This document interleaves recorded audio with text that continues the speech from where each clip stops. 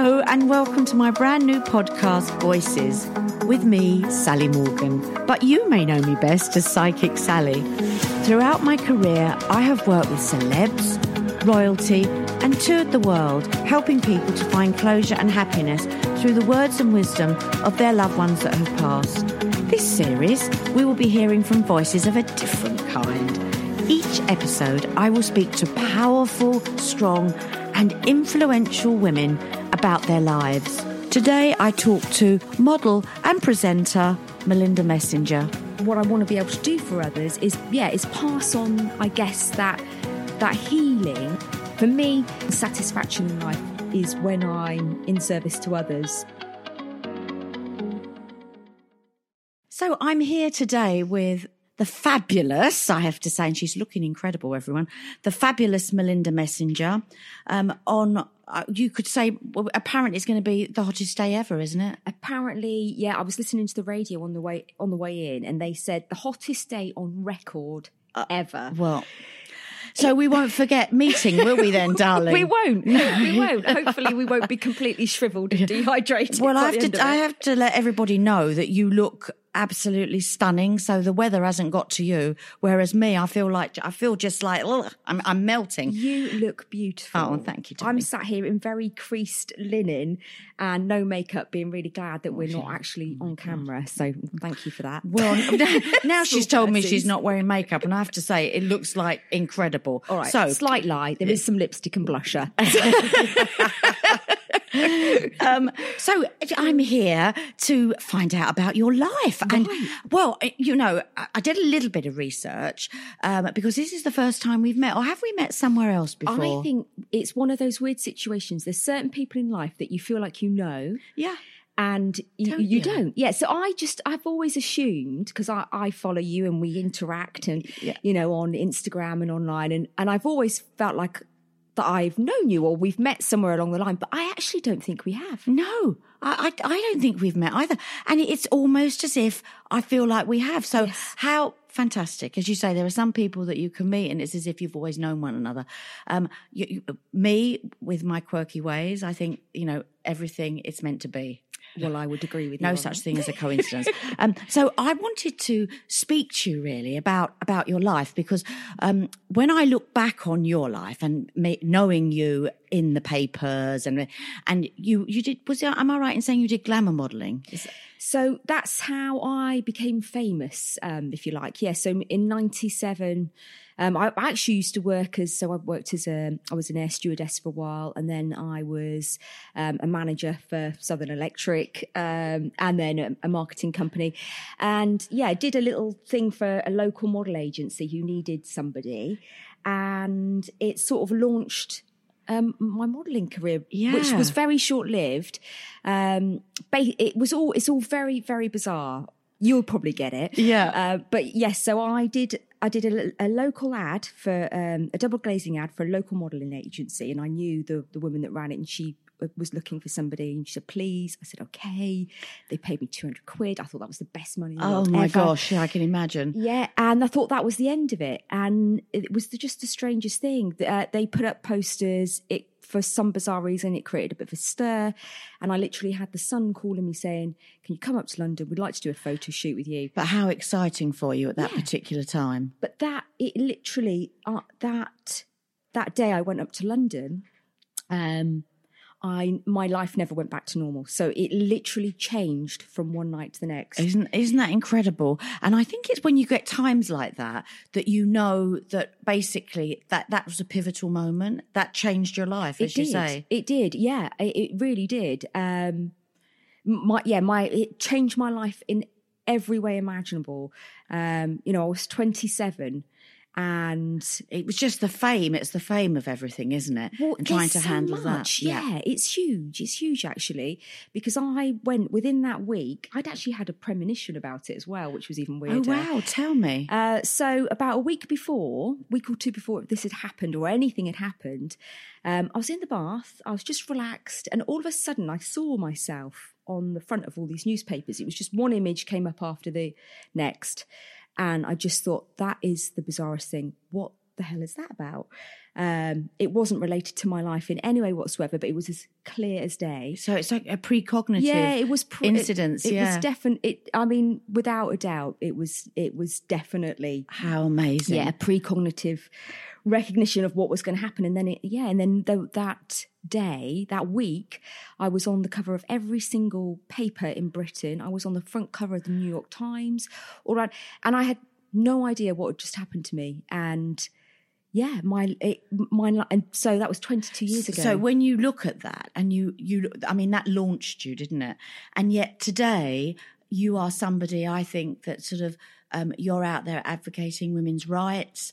You are very aware that you have a voice and people will listen to you. So you're a very inspirational woman, because back in the day with glamour modelling, it was really what now we would consider not sort of the right thing to do.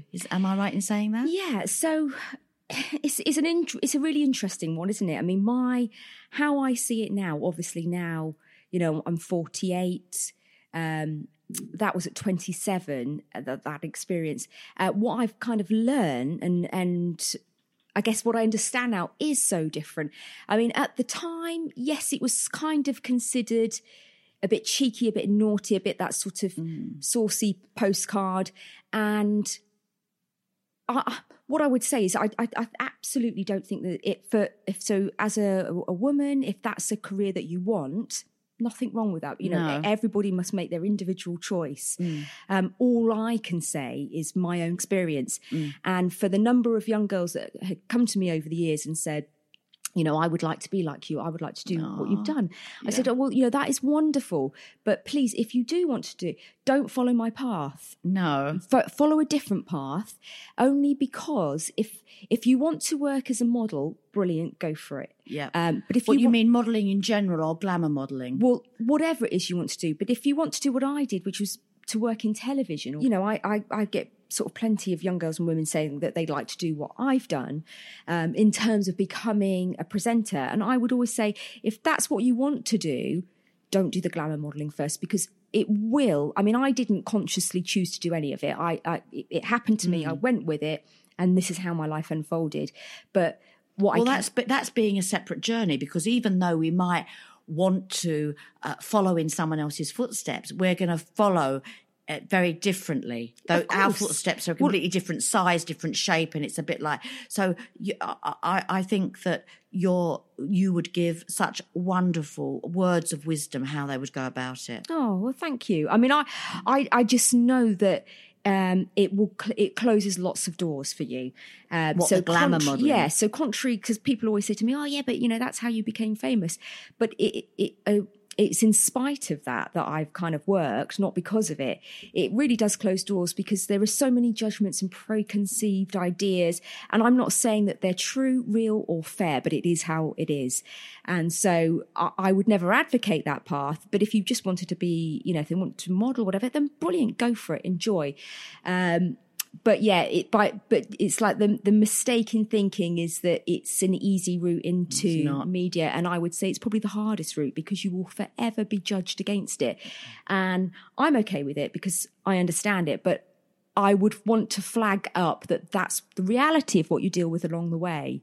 So maybe choose differently. Yeah, so presenting what you've sort of grown into and what has been offered to you and what you've recognised you should take. Because as you say, it's all about choice. It's all about choice. It is all about choice. And the fact that you are now the most incredible presenter. Thank you. I mean, you're inquisitive. You've got a lot of wisdom. You're very bright. You're switched on. And I think to have had all the experiences that you've had, even with being a mum, because you're a mum, aren't you? I am, yes. 3 teenage children.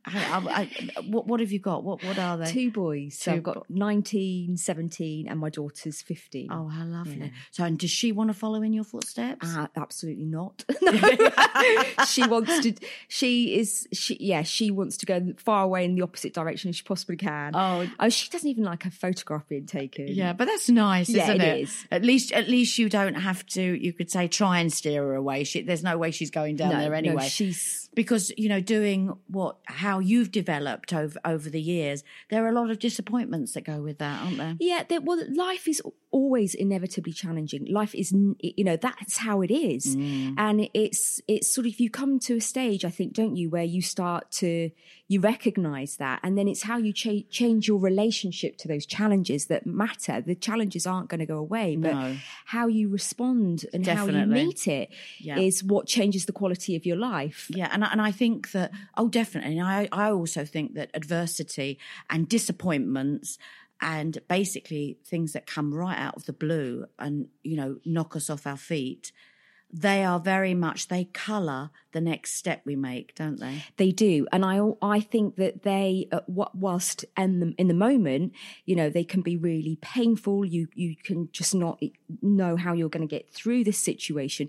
But yeah, they are the things that shape you. They usually, I sort of see it as, it's almost like it's the universe getting you to a place where you need to be. Absolutely.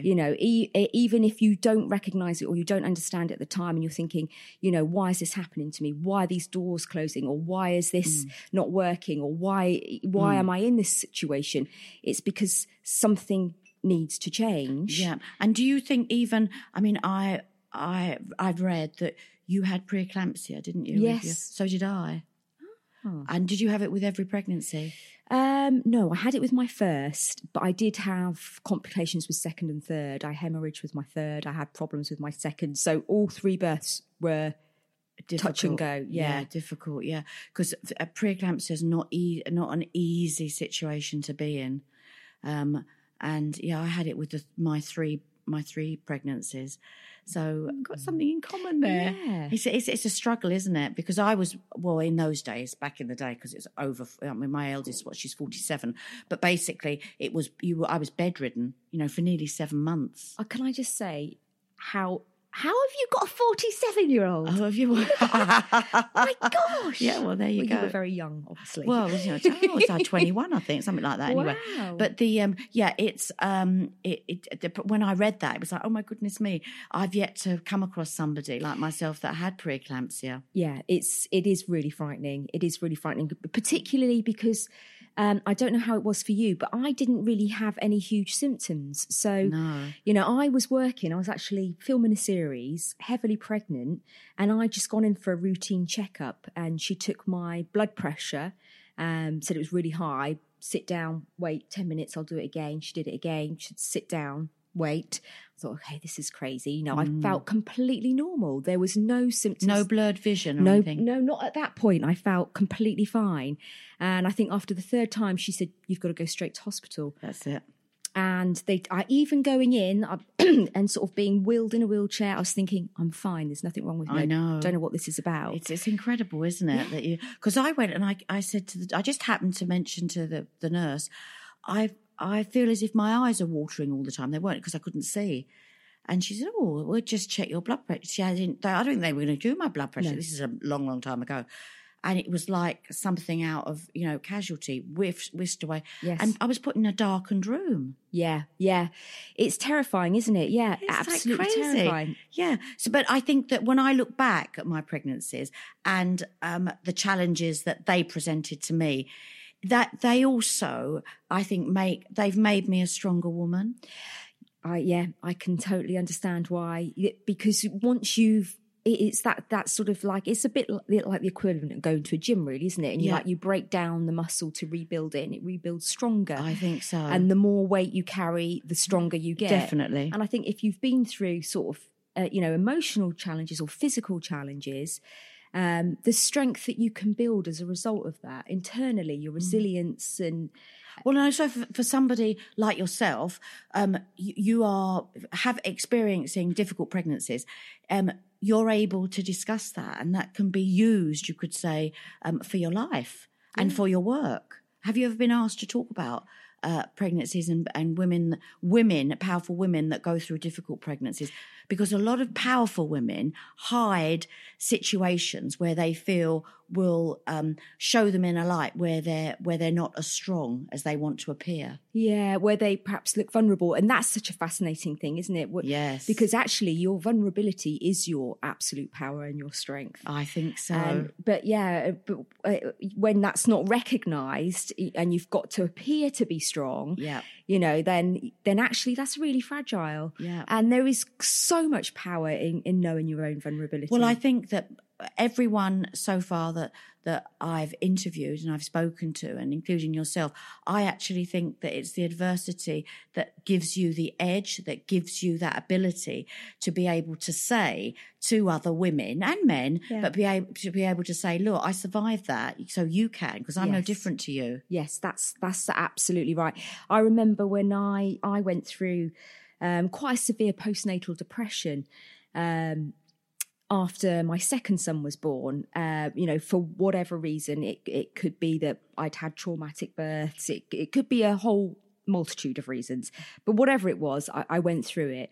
And I can honestly say it changed my life. And I have never experienced the depth of such struggle. Well, and this pain. is it. Well, mental health at the moment is we're becoming more aware of it, aren't we?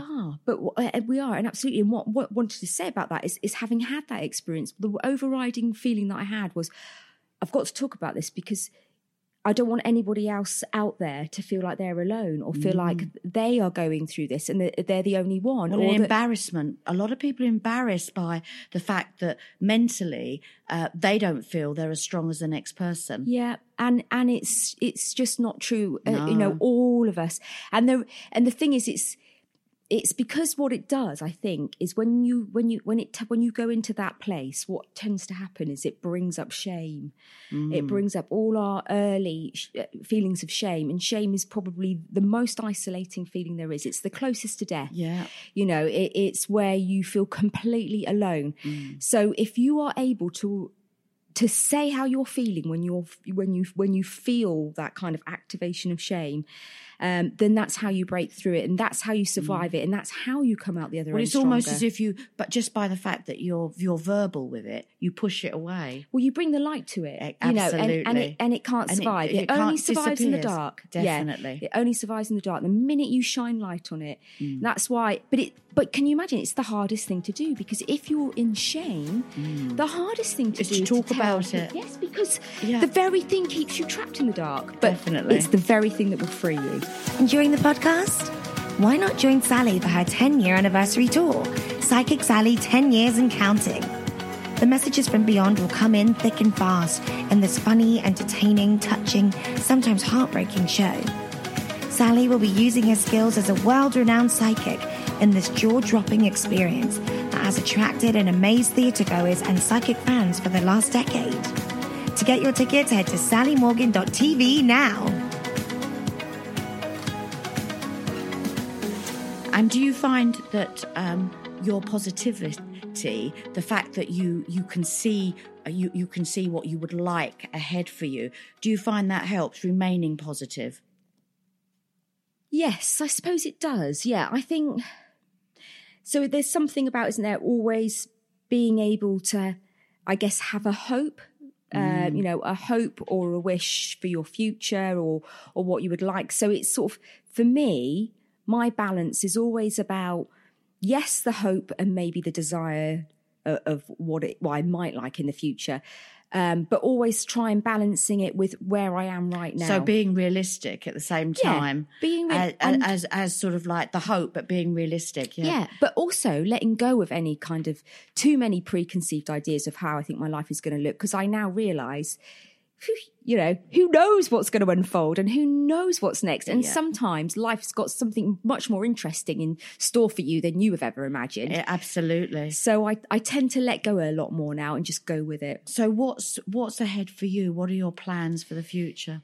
Well, I've been training as a transpersonal psychotherapist. It's so the transpersonal is as you understand, Yeah. it's the sort of the recognition that we have a soul. So there's more than just our conditioning and, our kind of environmental factors or our biological makeup. There's something else as well that we're dealing with. Well, there's an energy around each and every one of us. Yeah. And I think for the individual to recognise that energy is switched on the whole time, even when we're asleep, it's switched on. And to try and recognise, as you were just talking about, balance. Yes. Well, balance is the key, isn't it? Because if your mind is just totally running the show, well, you're just, at its mercy. If it's having a good day, brilliant. If it's having a bad day, awful. So it's about sort of the transcendence of just living in the mind. It's living in the body and the body's intelligence. Absolutely. So how will you practice that? What would you be doing to help people with that? Well, so currently, so I volunteer, and I work with clients who are in a very difficult situation, in sort of, at crisis point. And then I also see private clients as well, through the clinic that I train at. So I will just continue to see clients and work with people one-to-one. So is it normally people, your clients, your patients, are they coming out of, or are they in a crisis? It very much depends. So for the charity that I work for, they are for the most part in very difficult situation. For my other work, my private clients, they can be dealing with anything in life, as we all are. It's also individual. So it's showing them, sort of giving them tools, or showing them that we all have the tools within us to handle really any given situation, don't we? I guess so. So my job would be sort of facilitating their understanding of themselves. So I would basically help them unfold what it is that's happening for them in their life, or what it is that is difficult for them, what the conflict is about, where the struggle is, what they're trying to reach and understand. So you kind of, you work together. Yeah. Well, they do say, don't they, that it's a bit like, say, physician heal thyself, but they do say that the more the therapist or whoever, like myself, trauma and troubles and strife we've had, the better we are. Well, that's how you heal. Definitely. The healers are the people who have had those problems. Definitely. You can't have the understanding or the capacity to understand unless you've walked in those shoes, unless you've been to those places. And in terms of healing, you can only take somebody else to the depths that you've been, and survived and come through, because you understand the terrain, you know the way, and everybody is obviously, their paths are all going to be so different, but but their paths might be different, but the emotions and how the emotions present themselves, they're pretty similar. Yeah, absolutely. In everyone, So you've got like the anger, the distress, basically almost self-harm mentally, mental grief. And grief. Yeah. It's all a part of loss, isn't it? Yeah, it is. It is. And so much, and it's huge, isn't it? Because it's from, it's a huge gambit of emotions. Every emotion there. Just to be human, isn't it? Yeah. Just to be human. Just to be human, then we have a full range, and of course, what we tend to do is as we grow up and we develop, we think, oh, okay, this bit of me is not so acceptable, or it's not so likable, or I've been told this isn't very nice, so I can't be that. So we cut off little bits of ourselves and we sort of shove them in the back, don't we? And then we don't know why that we don't feel whole, and we don't know why we feel that something's lacking, and we're looking for it outside of ourselves, and all the while it's there. Yeah, we've just cut it off. So it's sort of through that work, it's you reintegrate all the bits of you that you had disowned. Oh, everything to heal ourselves is within us. Yes. There's no doubt about that. And it's just sort of like, it's a bit like we're a Pandora's box, aren't we? We're full of everything. And it's just literally putting your hand in and finding the right piece, the piece of the puzzle. And we get help. So TV, and you could say celeb.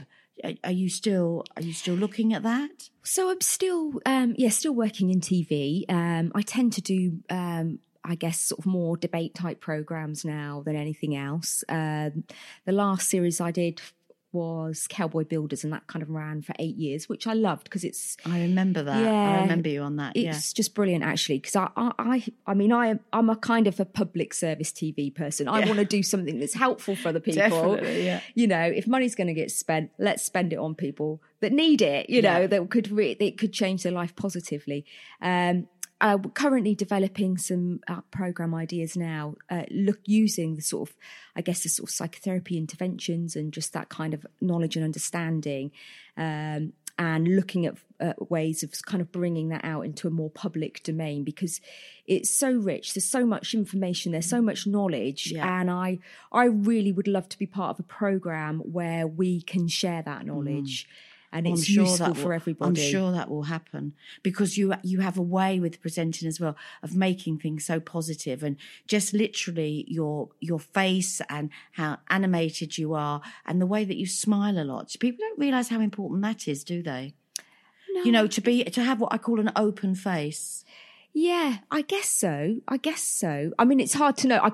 It's hard to sort of reflect that back on myself, because that's the way I've always been. Well, but we are. And I do think that people that are pleasers, that want to help, and at times have found that trying to please so hard can actually be detrimental to us and can actually cause problems.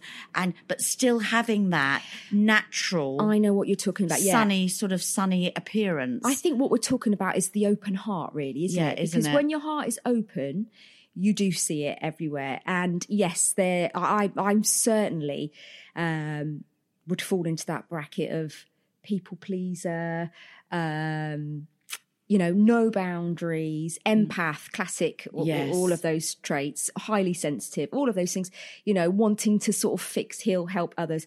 And what I had to learn, actually, is because I would end up getting burnt and hurt in many, many situations. And it's because I did not take care of myself in the way that I would take care of others. So everybody else was the priority and not me. And that's changed, has it? That has changed, but it took many, many years and a whole lot of work and many retreats and a lot of discomfort and pain. And also, it's like lessons. self-love, isn't it? Yeah. When it's about recognising that you have needs just like that next person. Yeah. Well, Sally, there was at one point in my life, I remember thinking, well, I haven't got any needs. And it's because I had no idea what they were. I had no idea what it was to give myself attention. I was so wired just to give all of my attention to everybody else. So I had to relearn lots and lots of things. And then that's when that amazing thing of the balance starts to come back in. And then things end up being kind of healthier. And so what took you into the psychotherapy side then? Was it suggested to you? Because of your wisdom, like life's university, was it? I think if I went through all the stuff that I'd gone through in life, we'd be here forever. I mean, I had lots of challenges, throughout childhood. When I was very young, about sort of 7, I remember thinking I wanted to be a psychiatrist. So I'd always had that there. I then ended up doing all sorts of other things and thought, okay, I knew I wanted to work in a healing profession in some way. I just didn't know in what way. And for me, I was very drawn to sort of spiritual matters, then the sort of health, the physical side. And then for me, the transpersonal psychotherapy is a kind of integration, a holistic model of all of those things. So I underwent a lot of, I guess, struggles and changes. Well, you changed yourself, didn't you? I completely changed. So to change yourself and to feel happier, what you're saying here is that because you've gone through everything, you're able to recognise it in others and definitely sort of able to give them the tools to be able to help themselves. I think that's exactly it. The whole process, I mean, and it's been a long process, I'd say over the last sort of 10, 15 years that I've been going through so many different changes. And yes, what it does is it completely changes you. And now my focus is on about, okay, I want to be of service. I want to be of service to other people. I want to be of service to the community, on a greater scale. And what can I do? What is my part in that? It's no longer about what do I want out of life? What do I want to get? It's like, what can I do for others? And what I want to be able to do for others is pass on, I guess, that healing that I have received, and be able to hand that baton on to somebody else. Yeah. Because for me, the sort of meaning and purpose in life and satisfaction in life is when I'm in service to others. Yeah, but it's recognizing that while at the same time you've stopped to heal yourself. Yeah, absolutely. Well, like, you have to do the healing of yourself first, I think, before you can offer that. And, you know, and that could sound like quite a grand statement. And so I'll just qualify that by saying I think we're all forever, you know, a work in progress. Definitely. It's a daily affirmation, really, that we have to silently say to ourselves that, you know, I'm going to try a little bit better today. Or even, you know, I'm doing okay today. Because there's this thing, isn't it, where it's that thing about sort of not judging ourselves so constantly, and that just accepting that where we are and who we are right at this moment, right at this point in time, it's okay, it's enough. Yeah, it's just being grateful, isn't it? Yes. But it is a difficult it's a one. Practice. It is a practice. It is. I try and remain as grateful as I can each day. But that can be so difficult, because there's always something there you think, don't you? I know, of course you do, yeah. And then it's like, we know that energy goes where attention, you know, energy flows where attention goes. Yeah. So what you do is you have to have that practice of like, okay, right, bring the big attention light back around to what I do like, what I'm grateful for. Positivity. But, and then it's sort of, the scales balance out again. But it's hard. But I think struggle being human. There's no getting away from it. Definitely. But I think being it now, it's going to be, you could say, your life's work at this moment. That's amazing. That's, in a way, is you're healing yourself at the same time as helping others. I think it's wonderful. Yeah, thank you. Well, I think, you know, I've always just sort of followed my heart, really, you know, and it's very much a calling from the heart. You know, my brain might have other ideas and like, well, you know, this is you could do much better if you don't. Like, no, this is. And the children will support you through this? Oh, yeah. I mean, because everything organically, naturally changes. It's like the mobile, isn't it? You turn one little piece and the whole mobile moves. Yeah. And so, you know, for us, it just means there's more understanding, there's more calm, doesn't mean like we haven't eradicated all issues, by any stretch, but it's a much more sort of stable base. Yeah. And so it's talking, isn't it, about, you know, to me, whenever anyone asks advice, you know, about a grim situation, especially in a domestic situation, communication is the answer. Communication, absolutely. And also just not being afraid to sort of really look at the dark places and to be really truthful with yourself, actually, because that is so incredibly healing. Yeah, well, it is. And also when people say, oh, you know, we make a mistake, you'll never do that again. Well, that's wrong. Yeah. On a daily basis, we make mistakes, don't we? Yeah. I mean, there's that sort of trauma repetition compulsion, which, you know, we are sort of unconsciously drawn to repeat our mistakes over and over again. Well, it's anything. It's like a comfort zone. Anything where we've been for a long time, even if it's bad for us, we feel more at home in. It's bizarre, isn't it? That's it. It's because something, you know, in the psyche recognises it and it feels familiar. Yeah. You know, even if the familiar isn't healthy, some part of you will go, oh, I know how to do this, so I know how to be in this, and so we do. So that you're changing of those patterns. It's about becoming more conscious. It's about becoming more aware, and it's about understanding why we're setting ourselves up in that scenario, and then that way you can start to break patterns. But you've got to have the awareness around what's actually going on in you. Oh, what a lovely deep interview, darling. Yeah, thank you. It's been gorgeous. It's been on the hottest day ever on record. I have the hottest girl ever on record sitting next to me. Look at her. She looks so lovely. I'm sitting here, everybody, I have to tell you, and I'm melting. And I'm looking at Mel and she's like, oh my goodness me, she's blooming. Well, you are. Honestly, you look radiant, beautiful, loving your hair colour. Oh, Do you? I've got what they call a pink toner on it, darling. Like a rose gold. Well, It's darling, so there you pretty. go, darling. Yeah, So a rose for a pretty. rose, love. Yeah. What can I say? Yeah, absolutely. It's been such a pleasure Thank you. speaking to you, and we'll have to do this again, Yeah, won't I'd we? love to. Yeah. Thank you, darling. Well, the Melinda Messenger interview, it blew me away. I'd never met Melinda before, and I have to say that her spirituality shone through everything. You can see how she has overcome so much. It was a wonderful interview.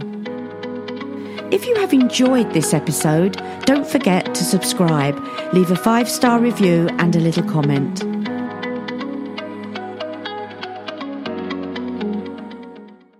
If you're enjoying this podcast, then you will love The Real Brunch, a weekly pop culture podcast where 3 friends get together to discuss their lives. Would you rather be smart or pretty? Pretty. Pretty. Pretty. No. Smart. No, I can't be lying. I want to be pretty. With amazing guest interviews such as Gok Wan. So you could say anything, just put my name before it, you know what you're going to get. So it could be like Gok's Fill Your House for Free, Gok's Closed Roadshow. I mean, Gok Whips a Bear. I mean, you kind of know kind of what you're going to get. World champion athlete Dina Asher-Smith. Still, every single race, you can go out there and honestly just focus on yourself and try and beat your personal best, which I think is really empowering in itself. So, yeah, obviously, go to the Olympics, you want to win. But if you come third in like a national record, an amazing time, a time that the little child inside you could never have envisaged you could ever run, you're going to be happy, aren't you? And of course, Sally Morgan. But I used to go in when I was tired or I was going to go down with something, darling, like you did in those days. In the 50s, you went down with chicken pox or the measles or whatever. And basically, she used to say to me, you'll have your funny moments now, because it seemed as if when I wasn't very well, I knew things. Search The Real Brunch on Apple Podcasts, Spotify, or your favorite podcast app.